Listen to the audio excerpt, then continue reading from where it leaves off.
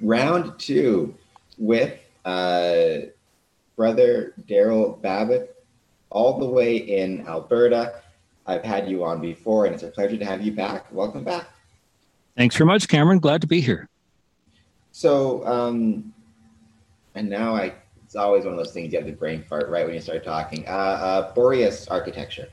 Yes. And heritage. The reason I talked with you before, one of the reasons I'm so happy to have you back on the podcast is to discuss the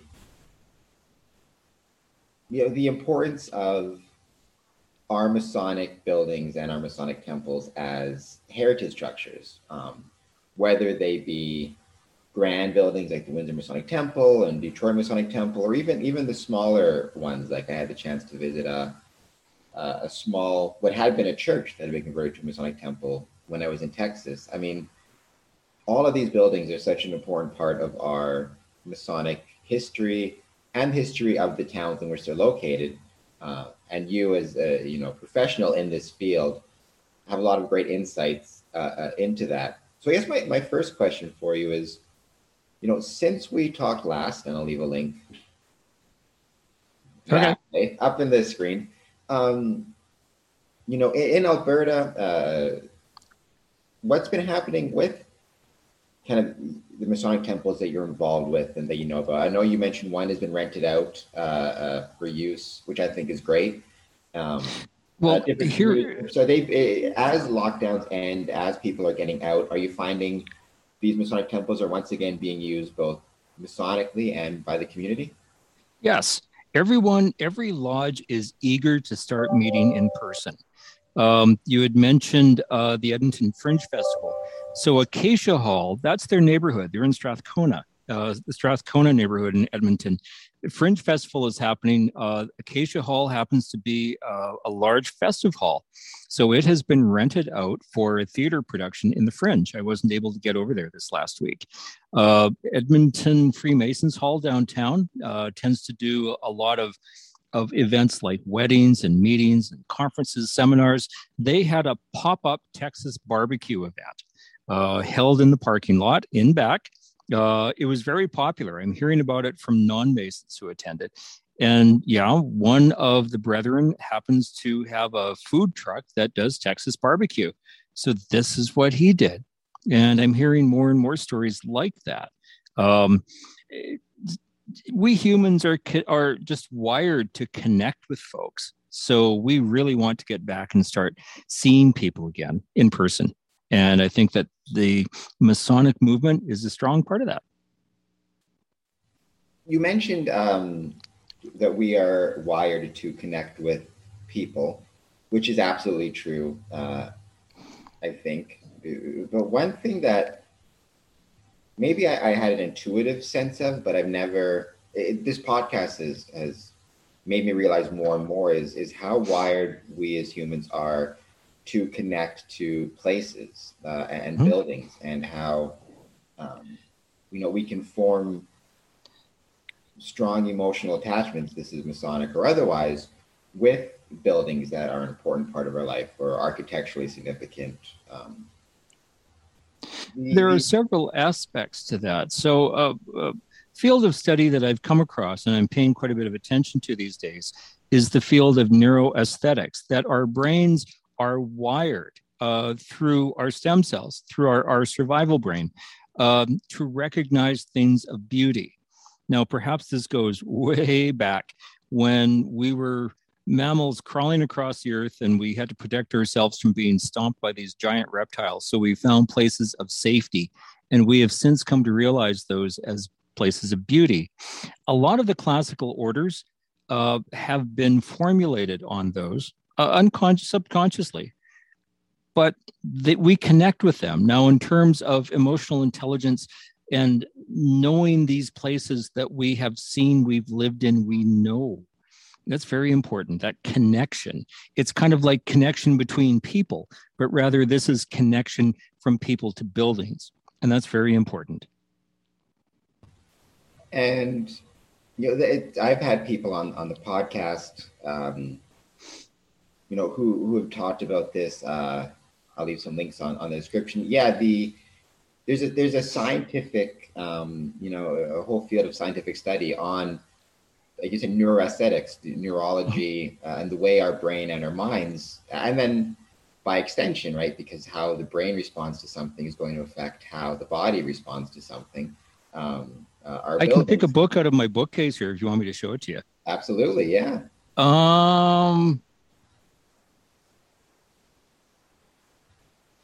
It was just here. It's a book by Steve Bass.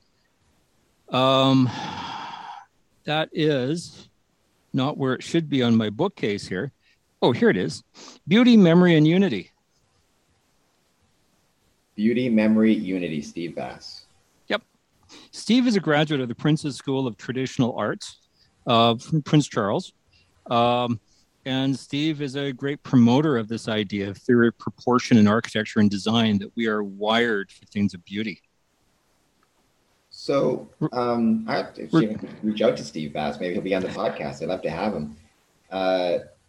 So then that brings us into, the importance of preservation and maintaining these temples. And I say temples, but I'm trying to get out of that and say more Masonic buildings because, as you know, there are, in some cases, there is a Masonic temple that hosts lodges and Scottish Rite and York Rite, but there are also Scottish Rite cathedrals.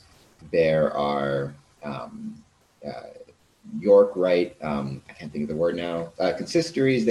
There's the York Rite bodies, shrine.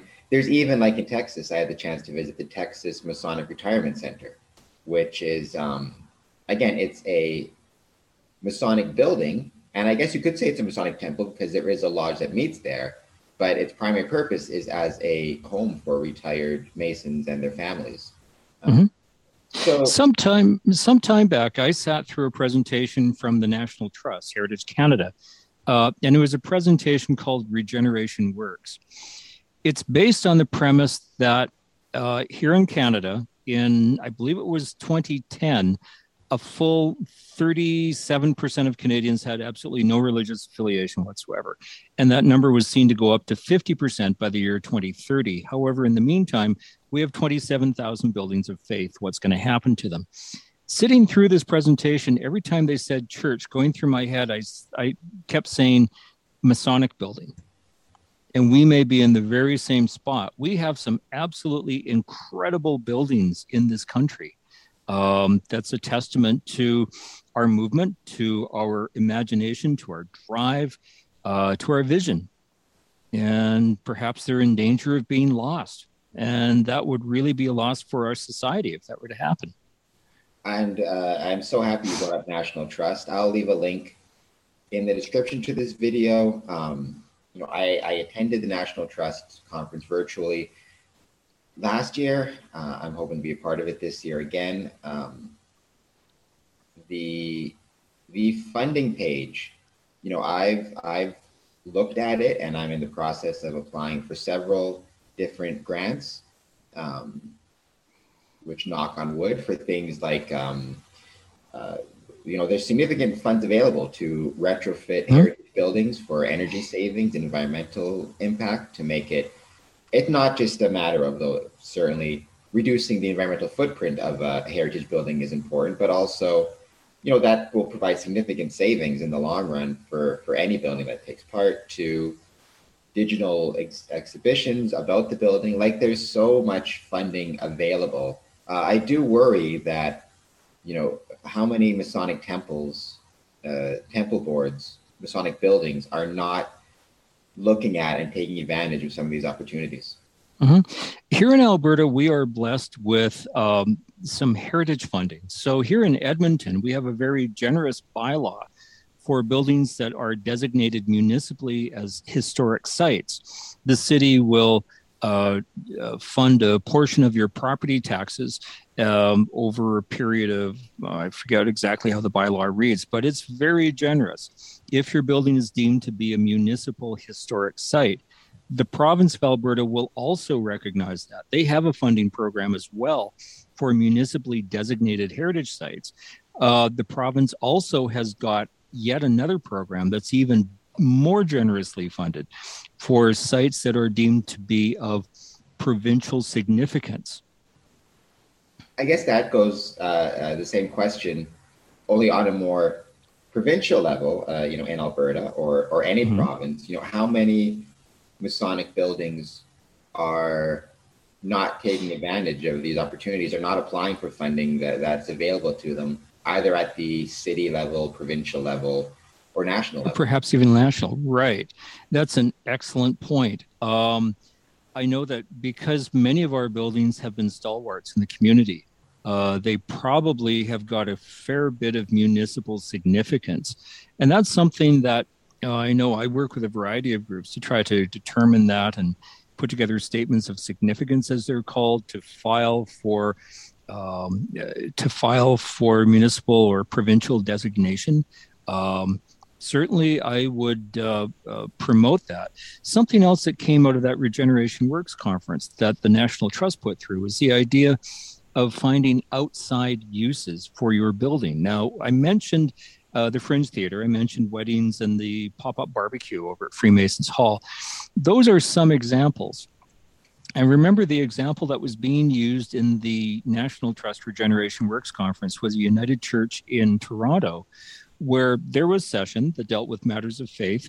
They actually put out a request for proposal from various groups who would manage their building. And they looked for a 10-year pro forma that they expected would break even. I was floored when I heard this. That particular group, I believe it had a board, the winning group had a board of 7 people, 4 of whom were from the church. So the church kept control over what was going on in the building. The other 3 people were groups that church wanted to reach out to and felt that perhaps they needed some building space as well. I thought that was very far-sighted. And the idea of a 10-year pro forma on that blew my mind. And and it's such a, just as an exercise in, thinking about these things, like every temple board, or the temple board can appoint somebody, or a building manager can appoint somebody to just look through these things and even think about them. Like for one of the applications, we had to go through it's the I'm not sure actually what it stands for, the RET screen, RET screen program, but it makes you think about things like energy consumption and usage and all the nuts and bolts of a building and how it actually runs and operates, which is something, it wouldn't be a bad idea for even Masons, at the brand new level, just starting out, to think about when they're joining, is how the building as that you're being made a Mason and actually operates. Have you found over the year and a half approximately of being shut down, what was your experience in Alberta in terms of your Masonic buildings? Were they still well maintained? I know what buildings were shut down. Various levels of maintenance. Certainly in a lot of smaller towns, I think a lot of the brethren felt a need to go in and make sure that water pipes didn't freeze and that things were kept clean and whatnot. Otherwise, I know Freemasons Hall simply locked everyone out. Acacia Hall, I'm not sure what went on there. I do know that many of the brethren took the opportunity to do some needed fix-ups, painting, whatnot, to the building. The Masonic Museum at Fort Edmonton Park, through a sheer stroke of luck, Fort Edmonton Park needed a complete utility upgrade as an entire park. So it was closed down while all of the streets were being redone, the electrical power, the water, sewer was being redone, whatnot. Wasn't a lot of work being done on the building itself, but a lot of the utilities in the neighborhood were being upgraded. So, yeah, I can say the same thing. Windsor, being shut down, that there was a lot of work and repairs and stuff done on the building during that time. Did provide a chance to at least get a lot of the things done that oftentimes get overlooked. And that was great to see. It's unfortunate that we weren't able to meet in person for so long. But if there is a silver lining, it's and this is true for everywhere, I think, the silver lining might be that a lot of buildings perhaps got some much needed renovation and TLC they weren't getting otherwise. Mm-hmm. So now yeah, go ahead. I was going to say, so now that we're, slowly but surely resuming our lodge activities, how important is it for, and, as a professional in this field, I'm sure you can attest to it, now that some of that work has been done and the renovations and the TLC, how important is it for masons and building operators to keep up with that stuff and not kind of let the little things pile up again in the buildings? Oh, you don't want to run your building into the ground. I was just having a conversation a couple of minutes ago with an accountant, another brethren, who was saying that, this building has kind of lived its life. It's run down. We probably need to move on.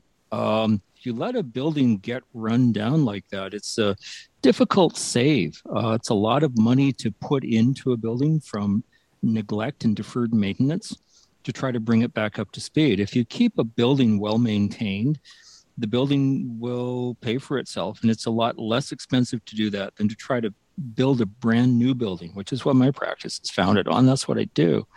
A lot of my clients are not for profits.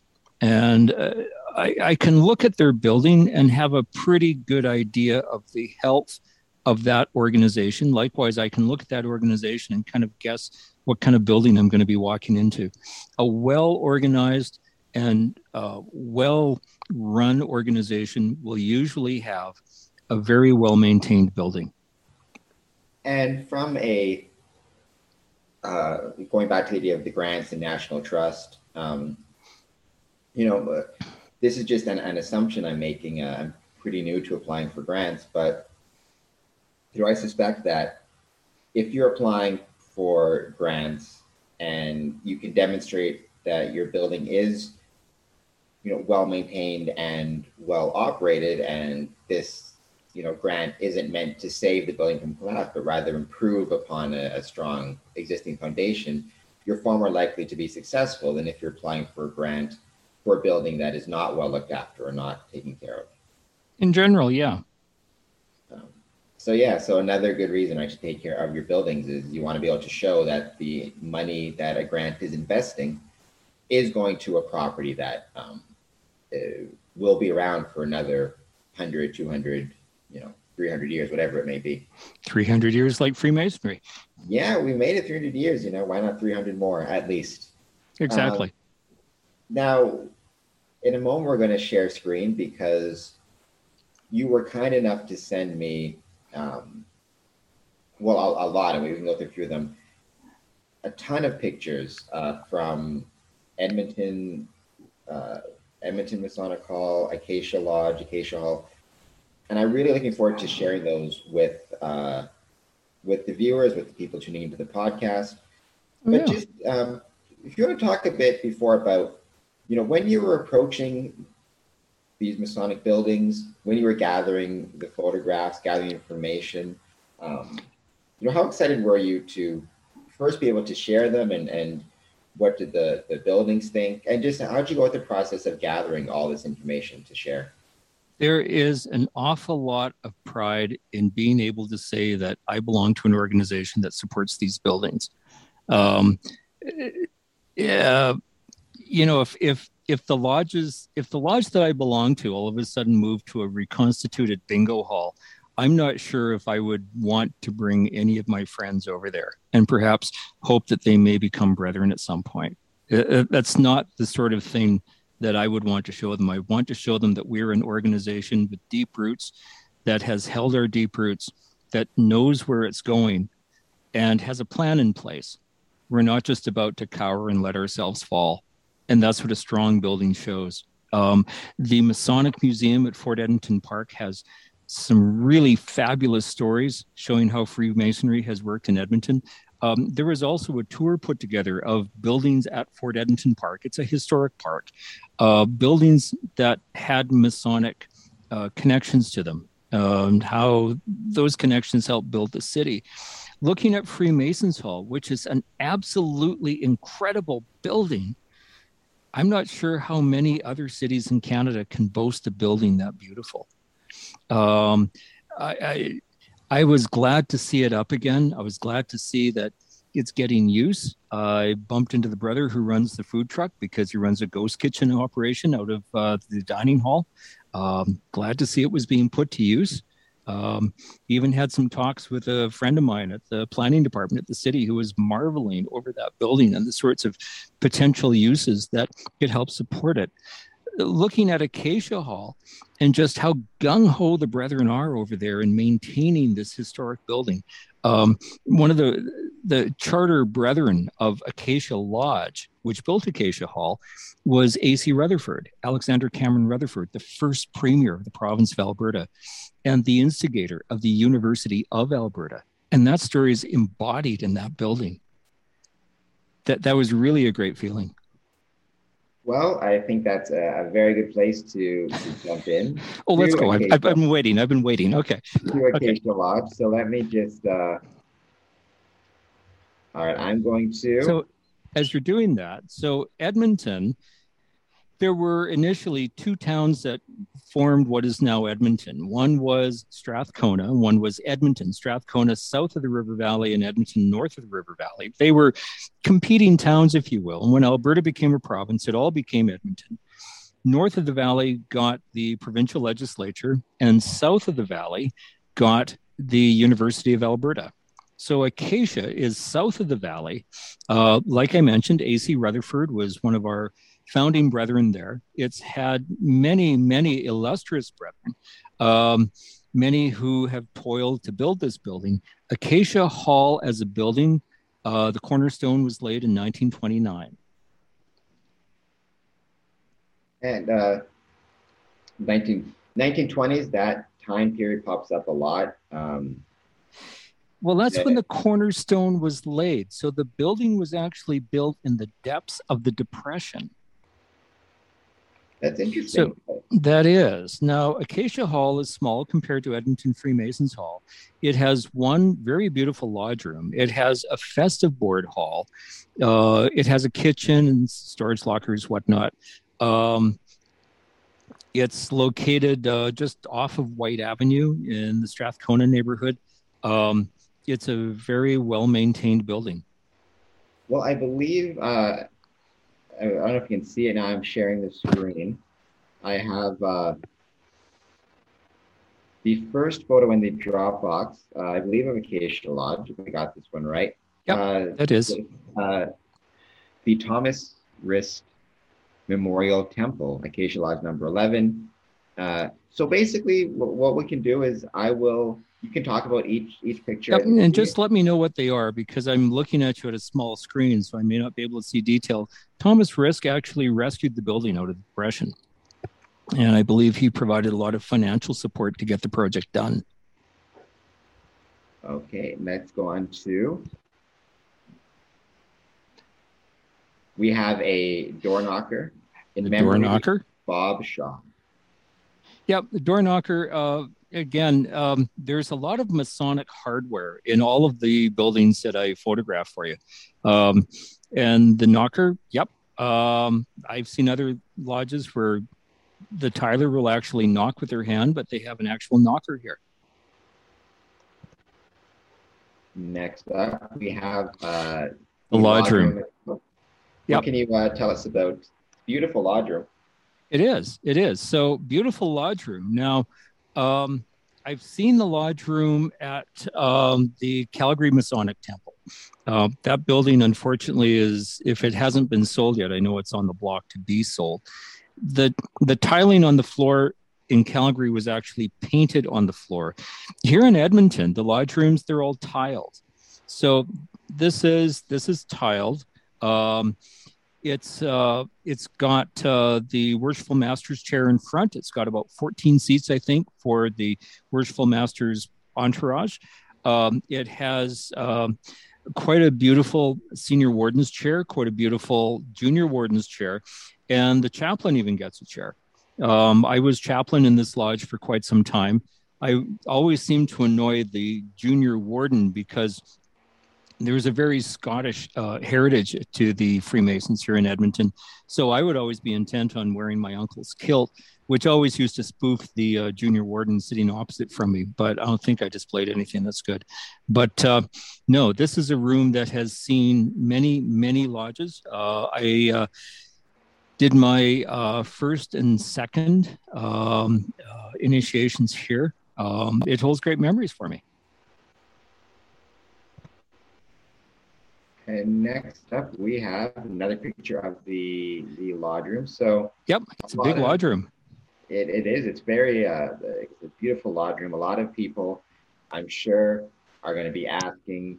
A lot of men are going to ask what the G is for, what the altar is for, what the books are for. Well, I'd say if you want, got to fly in here, join, and you can find out. Those are questions I had to keep fielding at Fort Edmonton Park.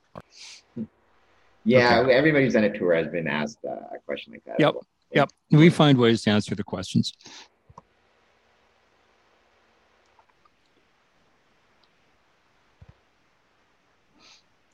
There we go. So it took a second. We now have. Here we go. So that's the senior warden's chair. In the senior warden's chair, the column capitals there are pomegranates.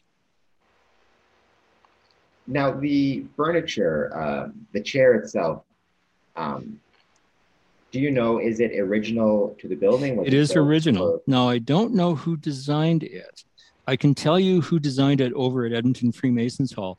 This was a contractor who built this building. So I don't know if this was, for lack of a better description, off-the-shelf Masonic furniture they used, or if they actually had a trade in the lodge who built this furniture. But it is custom for this building.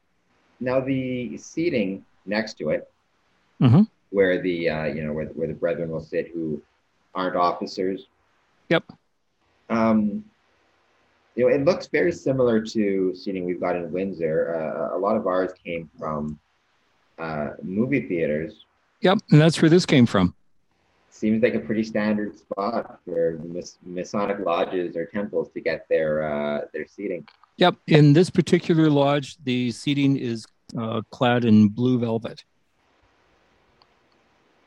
Let's go over to.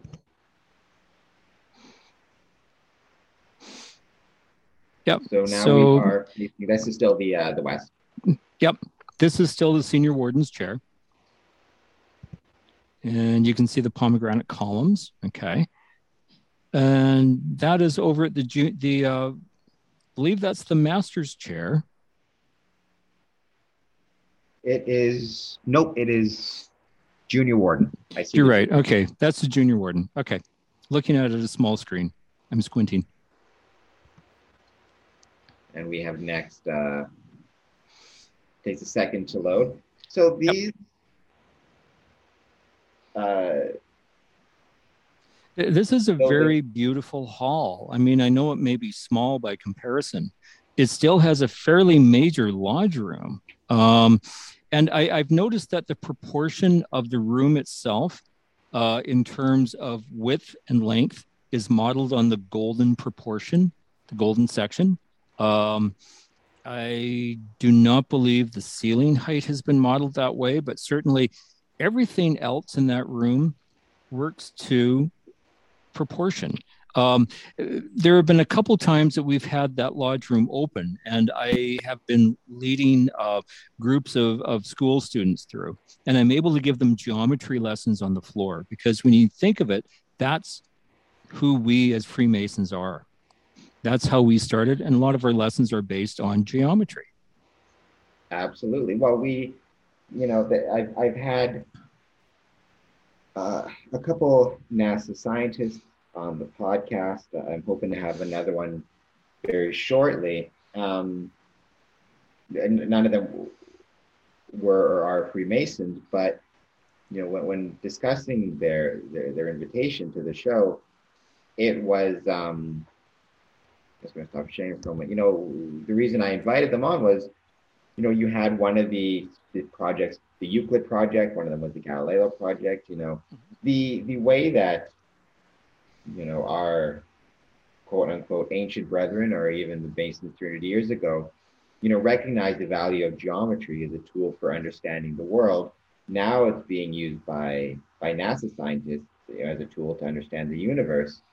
And it's all stemming from, Euclid and these ancient geometricians. It's just, it's such a fascinating thing how, correct Freemasons were, at least in that area, on the value of understanding geometry. Oh, yeah. Go ahead. Let's see some more photos.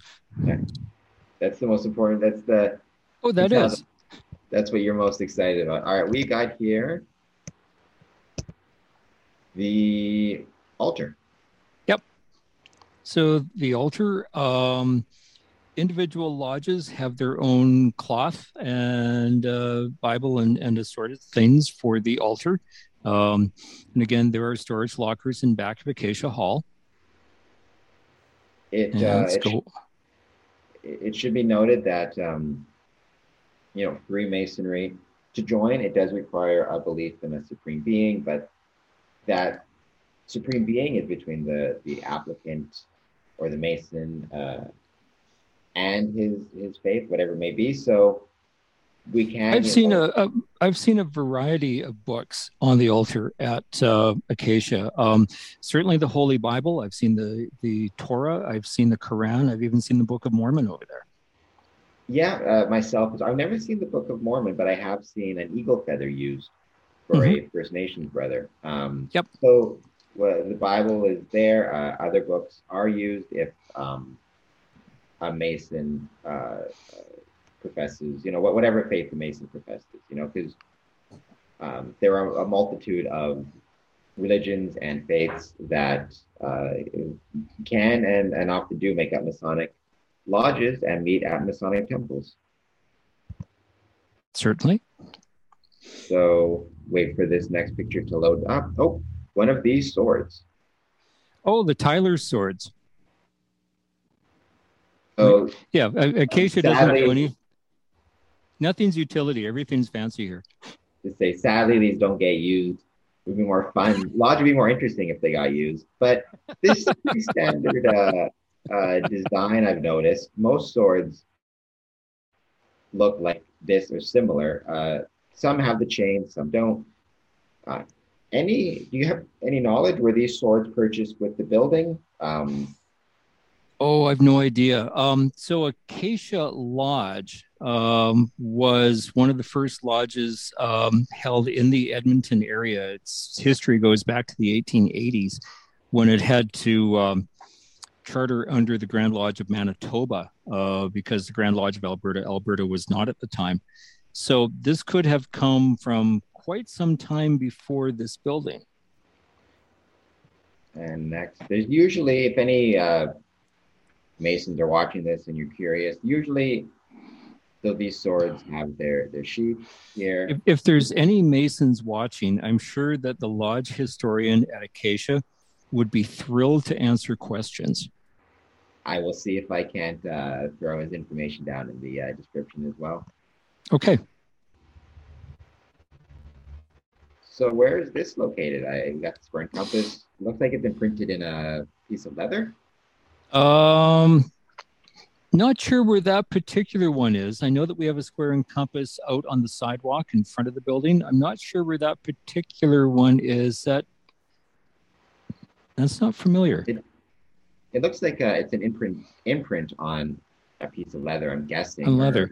I'm even just going through my brain trying to think of where I could have seen leather at Acacia Hall, and that's not ringing through to me. But again, the level of craft that you're seeing, even in a simple building like this, is truly amazing. Absolutely, I agree. And, that's one of the fun things. I have been, I was going to say that this is my point. I'd like to think I've been through every nook and cranny and, every part of the Windsor Masonic Temple. But the truth is there's, if you really look and pay attention, there's so many things you can discover in any Masonic temple, Masonic building. Like there's no end of history, no end of things hidden. It's a very interesting thing. For all of the renovations and improvements that may have been done over the years, they may have hidden some things. So there's a lot of hidden history here too. I agree completely. All right, let's see if the next one loads up. While we're waiting for this one to load up, do you one question I have, because I've discovered several at the Windsor Masonic Temple, old glass bottles kind of in the walls. Do you have any idea why those seem to be? I haven't heard of glass bottles in the walls. I mean, I've certainly heard of glass bottles on site. I know from my experience in Chicago, the most found glass bottle that salvage companies tend to find are bottles of bromo seltzer. Which apparently it had some sort of carcinic in it these days. We don't use it these days. What we're looking at here is a photograph that one of the brethren, one of the past masters, had blown up and framed. It shows the laying of the cornerstone at Acacia Hall. So a couple things to point out here, and I think we've got a photograph of the cornerstone of Edmonton Freemasons Hall coming up. Masonic cornerstones, this is one of the secrets of the brethren, but there is a specific method of laying a Masonic cornerstone, and it all deals with building a good building. If you build a good building, you can build a good man. The other thing to point out here, in 1929, look at the men in this photo, because they're all in their 30s and 40s. They look awfully weathered. These men were pioneers. They worked hard.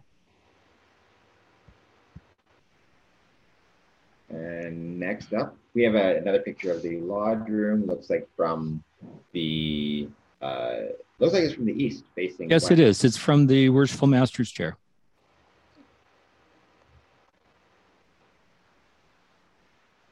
And then another one from the opposite side of the world. Yep. Now, and here is our centennial plaque. There is a centennial plaque commemorating the centennial of Acacia Lodge. Acacia Lodge built Acacia Hall. So, again, as I was mentioning before, when Acacia Lodge chartered, it was under the Grand Lodge of Manitoba, because Alberta was not a province at that point. So this is pretty significant. Now, Acacia Lodge as a building just celebrated its 90th anniversary, and they were able to hold a public parade and whatnot just prior to the pandemic. So that was good timing on their part. Well, to say it worked out well. Yep. And the temple panoramic should be popping up in a second. Yep. Now, interesting thing about Acacia Hall as a building, and we're going to see this at Edmonton Freemasons Hall as well, is that the bricks that were used to build this building all came from the J.B. Little brickyard. J.B. Little was a very prominent Mason here in Edmonton. He was a Scottish orphan. He was sent to Canada with his brother to be under the guidance of their uncle. The two brothers set up brickyards, one brickyard in Edmonton, another brickyard in Cochrane. And I'll go on more about the Little family later on. But again, a panorama photo of the lodge room. That's interesting that you bring that up. I'm just going to hit the stop share and we'll go to Edmonton next. Yep. The fascinating thing about the building of these temples was how the builders, how the temples, Masonic buildings, went about acquiring the materials. If you look at, say, Detroit Masonic Temple, for example, they actually had to purchase shares in a limestone. In a quarry. Yeah, a quarry. I think it was a quarry out of Illinois. No, I think it was probably Indiana. That's right. Indiana. There's several huge quarries of limestone in Indiana. So Edmonton, we're not close to a stone quarry at all. Calgary had the Pascapoo sandstone quarry. Sandstone isn't necessarily a great stone to work with. Pascapoo sandstone is thought to be of a lesser quality in terms of what you find for sandstone. that particular quarry has been mined out. Calgary City Hall, when it was restored, and those were mammoth sandstone blocks that were being used in the original construction of that building. So they haven't had a chance to erode yet. But for a lot of the repair stone, they actually went to a quarry in Poland. Now, since then, a contractor that I know has opened up a quarry in Pitcher Butte, Alberta. It's a small quarry, but it's got enough stone that can be used for repairs. I'm using it on one of my projects right now. Very cool. Yeah, that's right. It was Indiana, where Detroit, the Detroit Masonic Temple, they had to, like I said, purchase shares and become part owner of the limestone quarry just to make sure they had sufficient amounts to complete their building. All the things that go into a building. I think so many people, and I certainly did before the podcast, you kind of just imagine that somebody snaps their fingers and up it goes. No. So we as Masons, masonry is built on stone masonry. Now, you've just pointed out in order to get stone, sometimes you have to travel afar. Here in Edmonton, because we didn't have any stone quarries nearby, we wound up using bricks because we had lots of terrace clay, we had lots of water from the North Saskatchewan River, and we had a fuel source, that being local coal. Now, this building is the recreation of the 1903 Masonic Hall. This is a recreation that was built at Fort Edmonton Park. The park just reopened this year. This building has been around for I believe it was built in the 1980s. We'll come up to the commemoration plaque here in a bit, because it was built by an effort put forth by the Ionic Club. The Ionic Club, every brother who is a member of the of Edmonton Lodge 7 and Eastgate Lodge 192 is a member of the Ionic Club, which is a registered charity. And we go about raising funds for various initiatives around town. One of the first projects of the Ionic Club was to build this recreation of Edmonton Masonic Hall at Fort Edmonton Park. So this building, the Masonic Hall, was on the second floor when it was originally built. The ground floor had a variety of uses. One of those uses actually was the cigar factory, the Edmonton Cigar Factory. When the brethren at Acacia Hall met with me to hand over the photos that I shared with you, their comment was that what they would really like to do, because they have an empty space facing the street at Acacia Hall, if the government of Alberta ever relaxed indoor smoking guidelines, they would like to reorganize the Edmonton Cigar Factory to be in one of the rooms at Acacia Hall. I'm sure many Masons would like to have one of those at their buildings. So we have here. So we have the stones at Edmonton Masonic Hall, and people were asking me about this, and I was saying what we say in Lodge. We bring in men as rough cut stone, and through discipline they can turn into fine cut ashlars. Sometimes I wonder what I would be as a rough cut stone, but I'll stick with what I am for now. Beautiful lodge room. This is the lodge room. Okay. This is where I was raised to the sublime degree of master mason. It is a functioning lodge room, and lodges in Edmonton can rent this on a daily basis. So when I initiated in Acacia Lodge, which is a Canadian Rite Lodge, I went over to Edmonton Lodge, which is a York Rite Lodge. But initiating in the Canadian Rite, it happened here in this room. This room, as a recreation, the lights are electric. That never would have been in the original. We probably would have had gas lights, fairly dim, and I doubt if we would have had as many lights as you're seeing here. I know that when this room gets used, it tends to have a lot of candles, and you can see the star and the crescent moon on the wall, and that's in sunlight.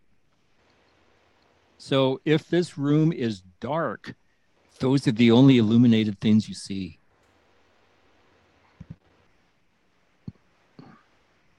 So this photo shows the Edmonton Cigar Factory, and this is from one of the displays. There's a variety of displays and exhibits at the Masonic Museum. This is one showing the cigar factory.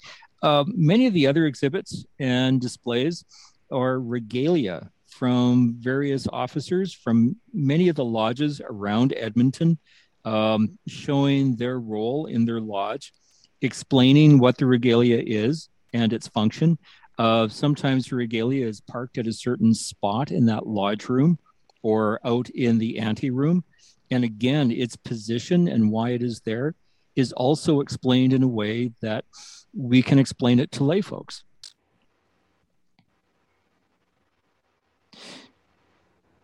This is the plaque that tells the story of building this particular building at Fort Edmonton Park and how funds were raised through the Ionic Club and how this building, when it was original, would have stood on 102nd Street in downtown in Edmonton. If you know anything about Edmonton, it's roughly the same area where the Anglican Cathedral and what used to be the Salvation Army Citadel, now the Stardust Ballroom, is.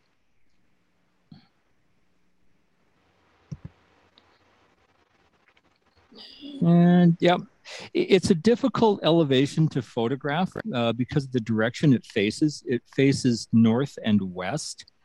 So you have to catch it in late afternoon sun. So it's a hard one to photograph.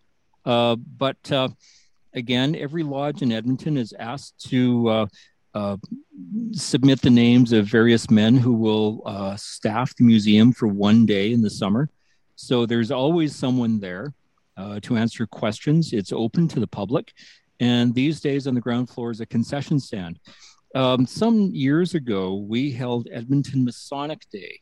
And we had this great procession that came through the park. We had pipers and we had a procession of Freemasons and all the concordant bodies. And we met at this location outside the Masonic Museum. I'm not sharing any photographs with you because everything is in shade and can't make anything out. Just too bad. So the hall itself, you said it is staffed. Like, what is the actual? You said it's staffed in the summer. Like, do you have for this year? Do you know the last day it's open to the public, and then does it in fall and winter and spring get closed down again? It'll be closed down again in the off season. I believe the last day that the museum is staffed is Labor Day. So here in Edmonton, you tend to find museums like this are open between Victoria Day and Labor Day. So I staffed last Saturday. That was my time. And there was another brother from Edmonton Lodge there as well. And do you do, or does the Masonic Hall take walk-ins only, or can people book tours? Call for more information? It's pretty informal. So, you know, I've been there when school groups have come through, and it's usually just fine. The idea of having to go in a building and walk up a stairway to the second floor, it's really not inviting as a museum. So we have a sandwich board out front that will direct people, but still, it doesn't get really big crowds. When I was there last Saturday, it happened just after a furious rainstorm we had, and we're forever trying to sweep mud off the floor. I think every Masonic temple and hall has experienced a problem like that at some point. Yep. Now, this is that tour of Fort Edmonton Park. Yeah. So there's many, many different buildings in the park that have Masonic connections. And it says an awful lot about Freemasonry and our role in building this city. So looking at various ones, now I just completed a project where I was working with another group of architects to repair buildings here while the park was closed down. The Ottawell House, Worshipful Master Ottawell, a prominent member of Edmonton Society, was the Worshipful Master of Acacia Lodge. I mentioned the JB Little Brickyard. That is here as well. I believe the Ramsey Greenhouse also has Masonic connections. There are, aside from the Masonic Hall, there are just so many different sites and organizations here that show the sort of Masonic connections. There is an aircraft hangar here, and there's not an airstrip here, so you can't land planes. But the aircraft hangar, that's built in memory of Wap May. We all know the story of the Red Baron, since glorified in the song Snoopy and the Red Baron. Well, the aviator who was sent as bait, if you will, for the Red Baron to chase, that was Wap May. And Wap, likewise, was a brother of Acacia Hall. Wap was very instrumental in setting up what was Blatchford Field, or the industrial airport in Edmonton. So the aircraft hangar here, it's a tribute to Wap May.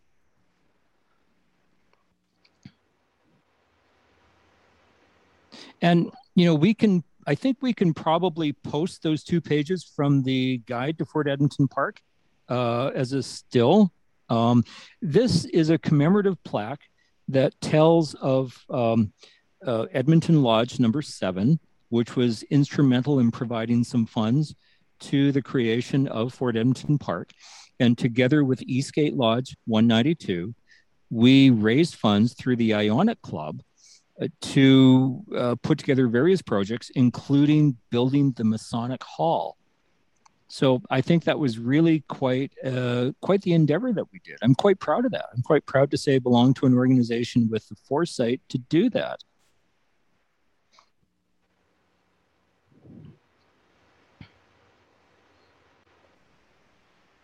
And what else we have coming up here?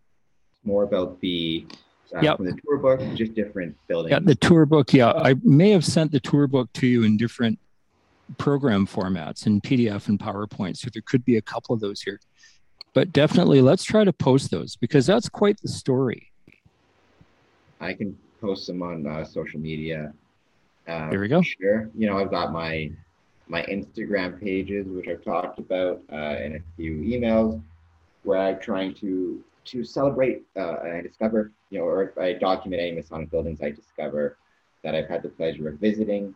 Some of them I have one that's dedicated just to the exteriors and one that's dedicated to the interiors. And I try to, whenever I visit a Masonic temple, I'm going to be submitting some of these photos to those sites. Fort Edmonton Park, to get to the Masonic Hall, it's kind of a trek, even if you do take the streetcar. So I sent those photos to you after my tour of duty at the Masonic Hall, and it occurred to me afterwards I really should have taken more. So I wasn't able to get back into the park to take more photos. I'll see if I can do it next weekend, maybe.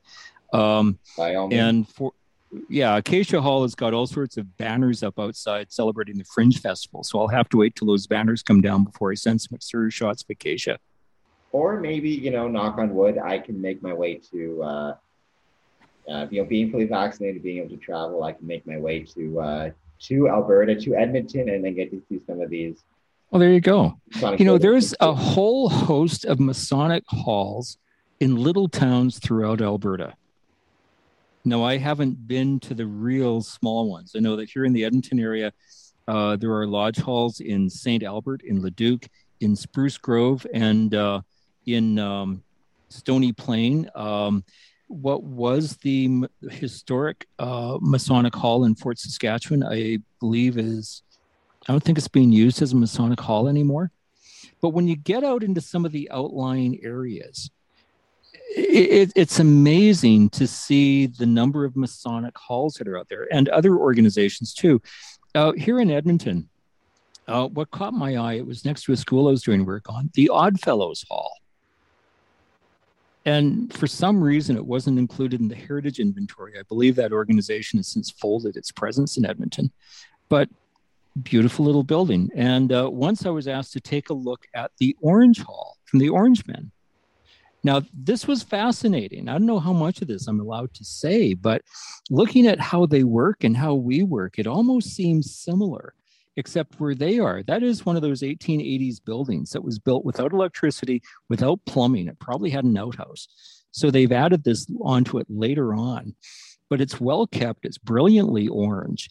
It's front and center in the middle of the Fringe Theater Fest right now. And for the longest of times, it was on Friday nights hosting the Sugar Swing Dance Club because it had a sprung dance floor as its floor. So many of these civic groups are purposefully or kind of just by osmosis, kind of modeled on Masonic-esque principles, and just because, I mean, during that big explosion in the 20s of civic groups and organizations, and even a little bit before then, they were all kind of, Freemasonry really was kind of the first civic organization of that nature. And so a lot of things became modeled on it, and people spun off and created their own groups, but they took Masonic practices with them. And then obviously as you talked about, the architecture also kind of spread, the idea of a civic group having its own building in the community as opposed to renting out space. The Masons for the longest time obviously rented out space, but once they started trying to create and maintain their own buildings, you saw a lot of other civic groups, Oddfellows, Orangemen, Rotary, 4-H in the States, doing the same type of thing. What will be interesting in the post-pandemic period is that we're suddenly beginning to learn to live without buildings. Many employers, office workers, are allowing their employees to work off-site virtually. I know that here in Canada, the Royal Architectural Institute of Canada, which blew my mind, suddenly they don't have an office in Ottawa anymore because all of their staff work virtually, off-site. So here we have buildings. We have organizations that own buildings. When those buildings were built 100 years ago, and this certainly rings true for Freemasonry, the role of men in families was very different. And men tended to have time to do things like Freemasonry. Times have changed. How are we adapting to that? And as you mentioned, other organizations in fabulous buildings. From my time in Chicago, apparently I may have been one of the last people to have closed out the pool at the Chicago Athletic Association before their clubhouse went bankrupt. It's a long story. We won't get into it here. But Masonically, a similar building in Chicago was the old Medina Athletic Club built by the Shrine. Now, that building also folded in the middle of the 30s. It's now the Intercontinental Hotel. It's a fabulous place. Like, if you ever go there, you need to go to King Arthur's Ballroom. It's pretty cool. I love Chicago. I'll check it out for sure. I'll give you a list. Okay.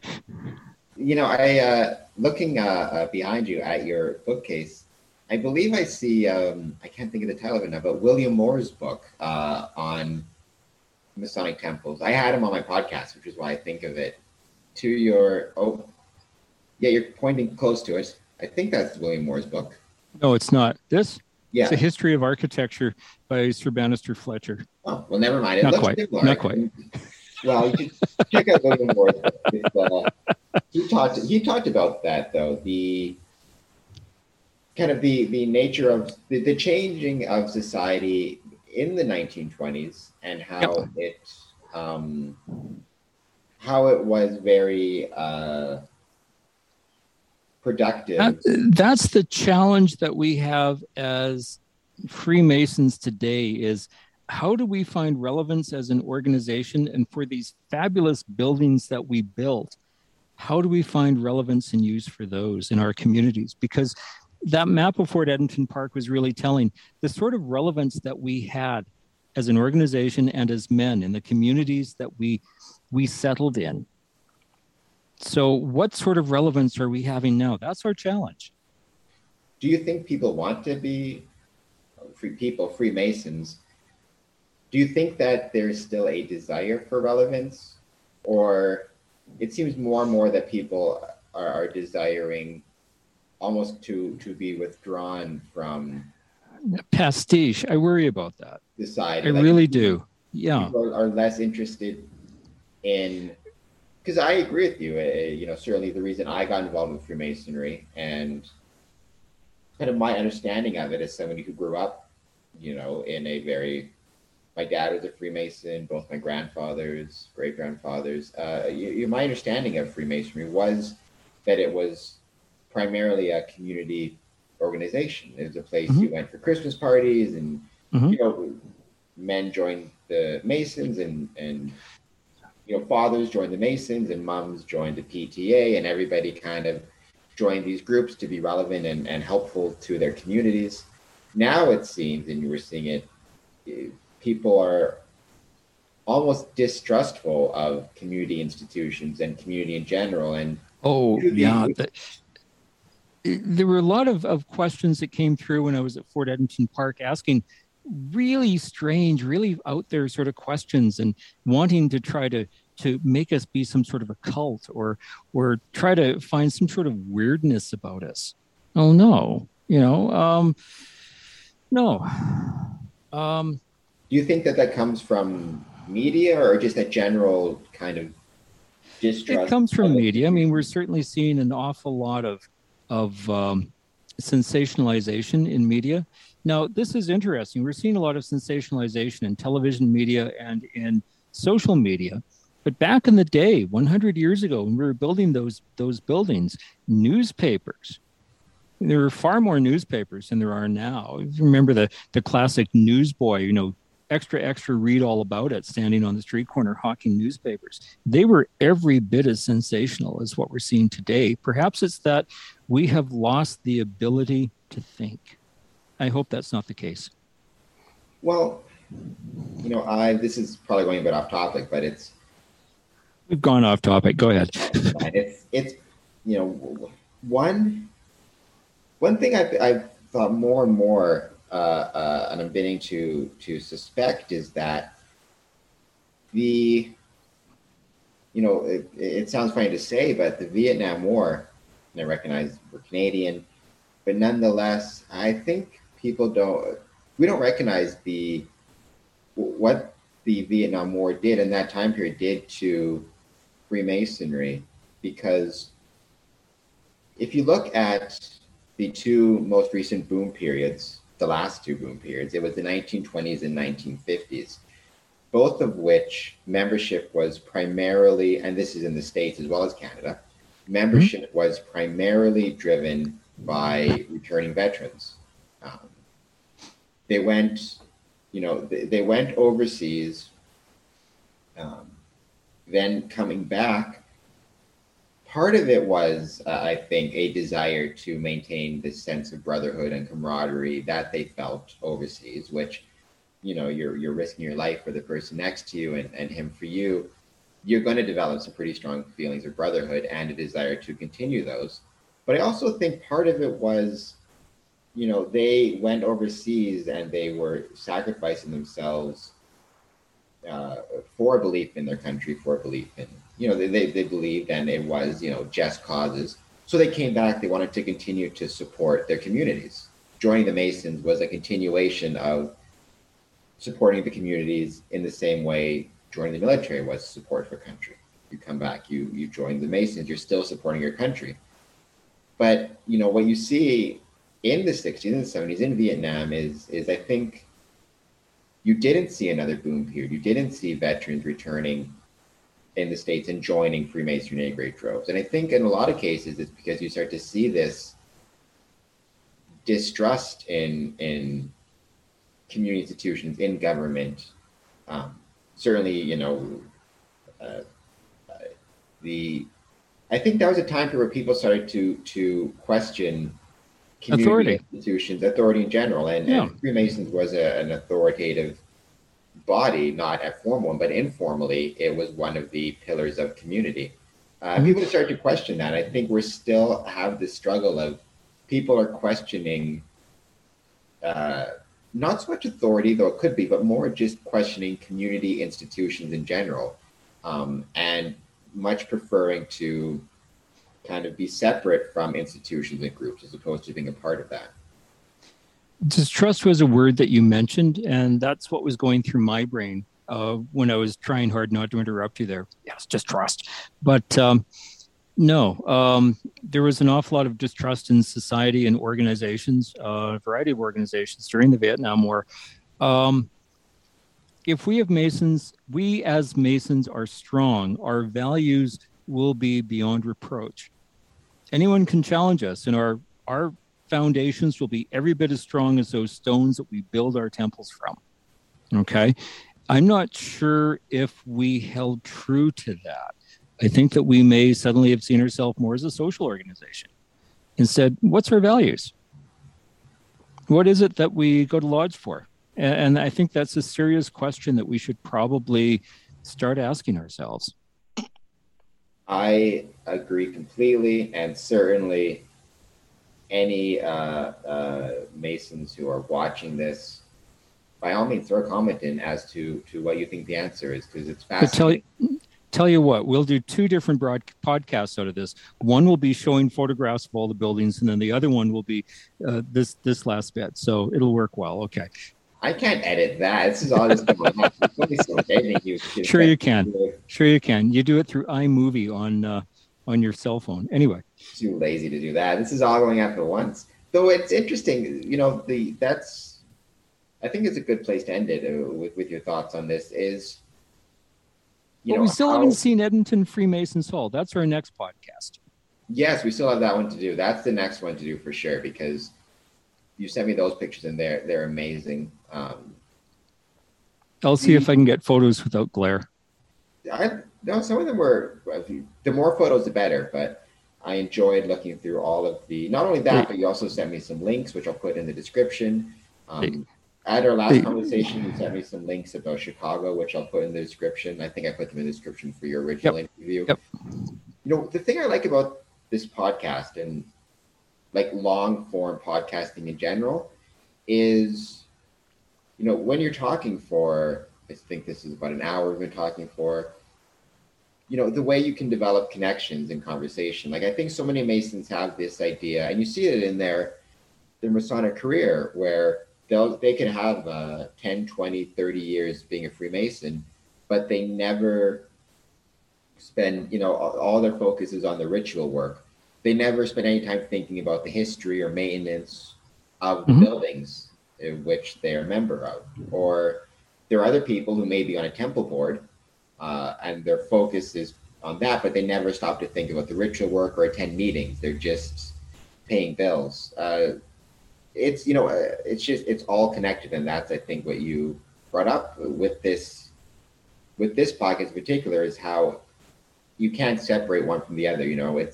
It's the building, and it's the people, and it's the maintenance, and it's the ritual, and it's everything, and it's society, and how society treats us, and how we interact with society. It's all connects to each other, and they all have to be considered. Yep. So now I'm looking